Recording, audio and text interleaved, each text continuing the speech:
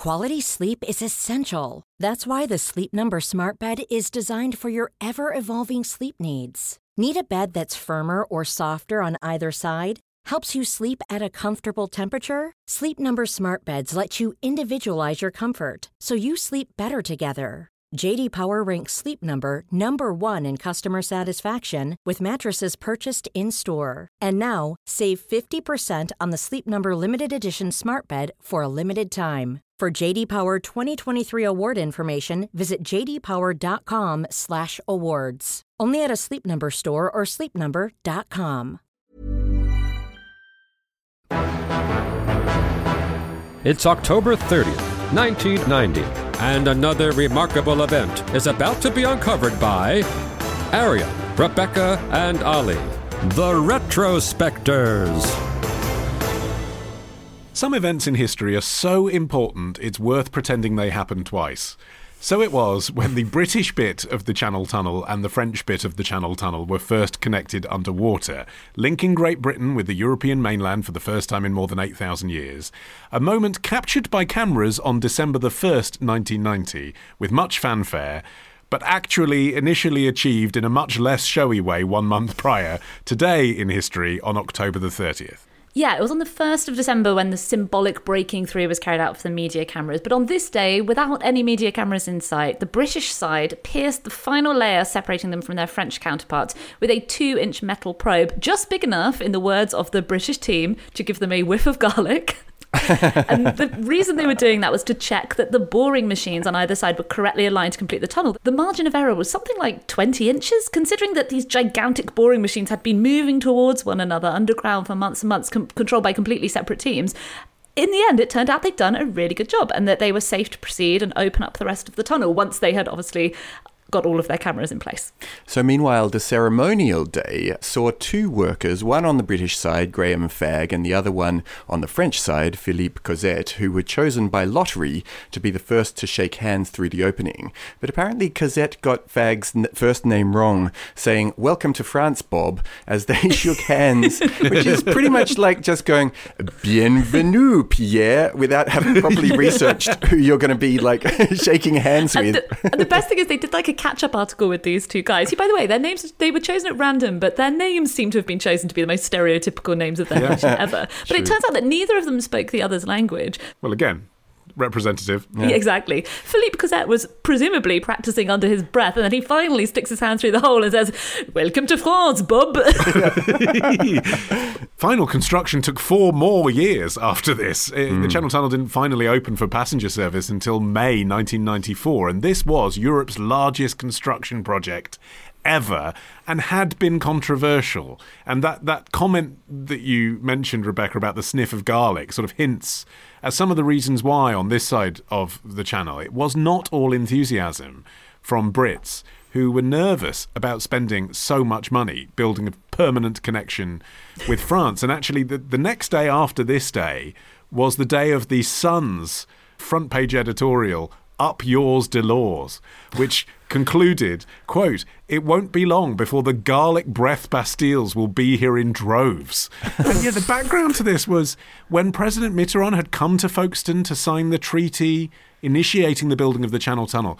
A small, but nonetheless, a group of protesters had gathered round his car chanting, "Froggy, froggy, froggy, out, out, out." Okay. And there was this fear of rabies, which I remember I was a kid and it was a genuine thing that was in the news. It was things people would say around a dinner table was like, "We haven't had rabies here for decades because we've got a really tight grip on it," to the extent that Eurotunnel had to issue a leaflet explaining the safeguards that had been taken to make explaining sure that the French are not rabid. Well, no, that if a random fox stumbled into one of the 3 tunnels, that there were... It's not going to make it. Yeah, electrified grids and poison pellets and surveillance and the whole bit.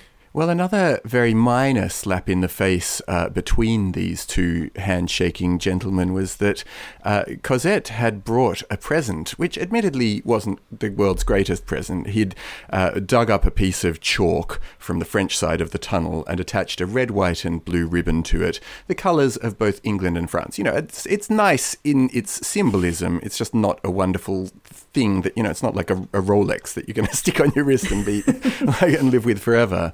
But Fag hadn't actually brought any gift, in part because he hadn't been told that he was going to be the one who was doing this sort of symbolic breakthrough the next morning until the day before, when his boss said to him, "It's you." And he said, apparently, "You're bloody joking. I've got plans for tomorrow."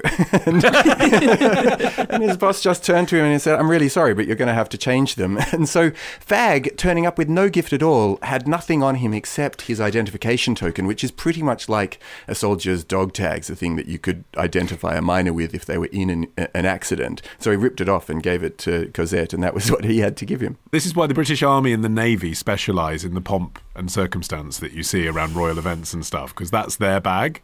Construction workers from a tunnel are not people who are good at organising big lavish events. Nope. No, but the French were considerably better at it than the British, which is what the British workers noticed when the hole was finally big enough for the two teams to socialise.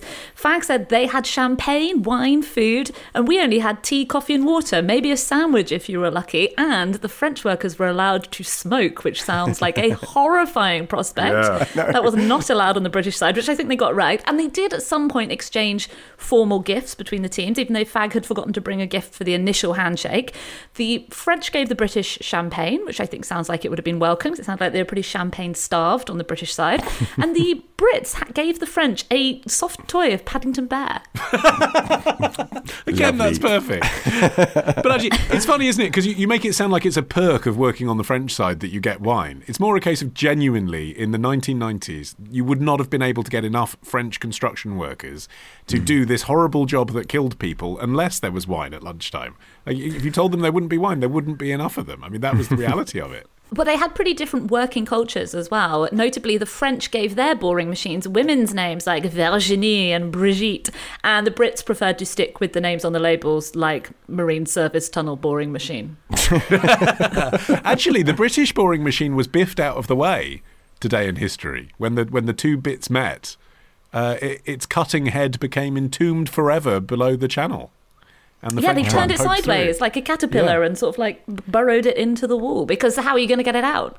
Well, going back a step, plans for at least the idea of the Chunnel go right back to the beginning of the 1800s, when there really was this idea that a link between the British Isles and the mainland of Europe would be useful. If, say, you were an emperor going about colonising Europe. Right. Convenient. Yeah. So the very first plan was made by the French engineer Albert Mathieu Favier, and he called for a tunnel to be dug under the English Channel, which I can only imagine must have seemed like the most bonkers concept at the time. We have bridges. That would have seemed like the more sensible solution. And in fact, when they finally got round to building the channel in the 80s and 90s, there were various bridges proposed that eventually got nixed in favour of a channel tunnel. But also back then, in the 1800s, it would have been for horse-drawn carriages, of course, not for trains. That's so right. You've got the extra component of, would livestock go marching under the ocean for hours? Yeah. Well, Mathieu Favier's original scheme included an artificial island in the middle of the channel where you would change horses. So his actual design was pretty similar to the one they did, a tunnel under the seabed, but he correctly realised, the horses aren't just going to mill around it forever at the in a tunnel at the bottom of the sea. So you would have to go up to the surface, change horses, and go back down again somehow.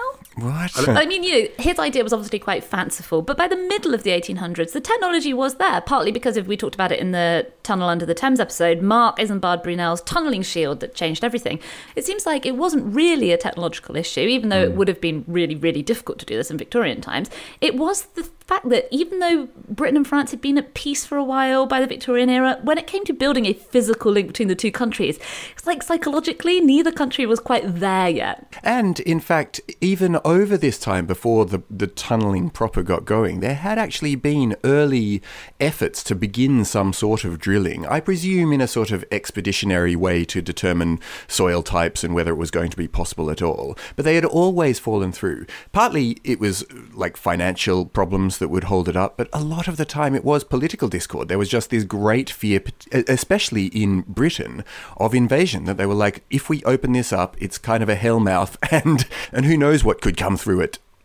Although, interestingly, not necessarily from the very highest echelons of the British establishment. So the most incredible attempt to do this before the late 20th century was in 1880.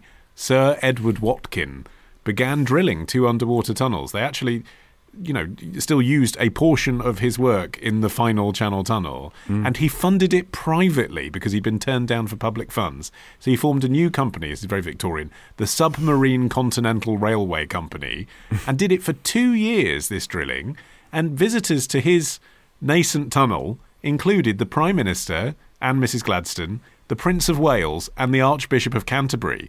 So it's not as if people thought this was a ludicrous idea. They wanted to see it. It's Parliament that overturned this being a goer. Partly, as you say, financially, but partly just, to use another French word, the realpolitik. So Edward Watkin at one point suggested that in the event of a conflict, the entrance of the tunnel could be collapsed with a mine that was wired to a button somewhere, possibly even as far away as London. So, the idea was, let's build this tunnel. Yes, we'll have a link between the two nations, but just in case, we'll be able to detonate the whole thing and just explode it. This episode first aired last year exclusively to members of Club Retrospectors. Join today and unlock a new episode this Sunday. Patreon.com/retrospectors. Mom deserves the best, and there's no better place to shop for Mother's Day than Whole Foods Market. They're your destination for unbeatable savings, from premium gifts to show-stopping flowers and irresistible desserts. Start by saving 33% with Prime on all body care and candles. Then get a 15-stem bunch of tulips for just $9.99 each with Prime. Round out Mom's menu with festive rosé, irresistible berry chantilly cake, and more special treats. Come celebrate Mother's Day at Whole Foods Market.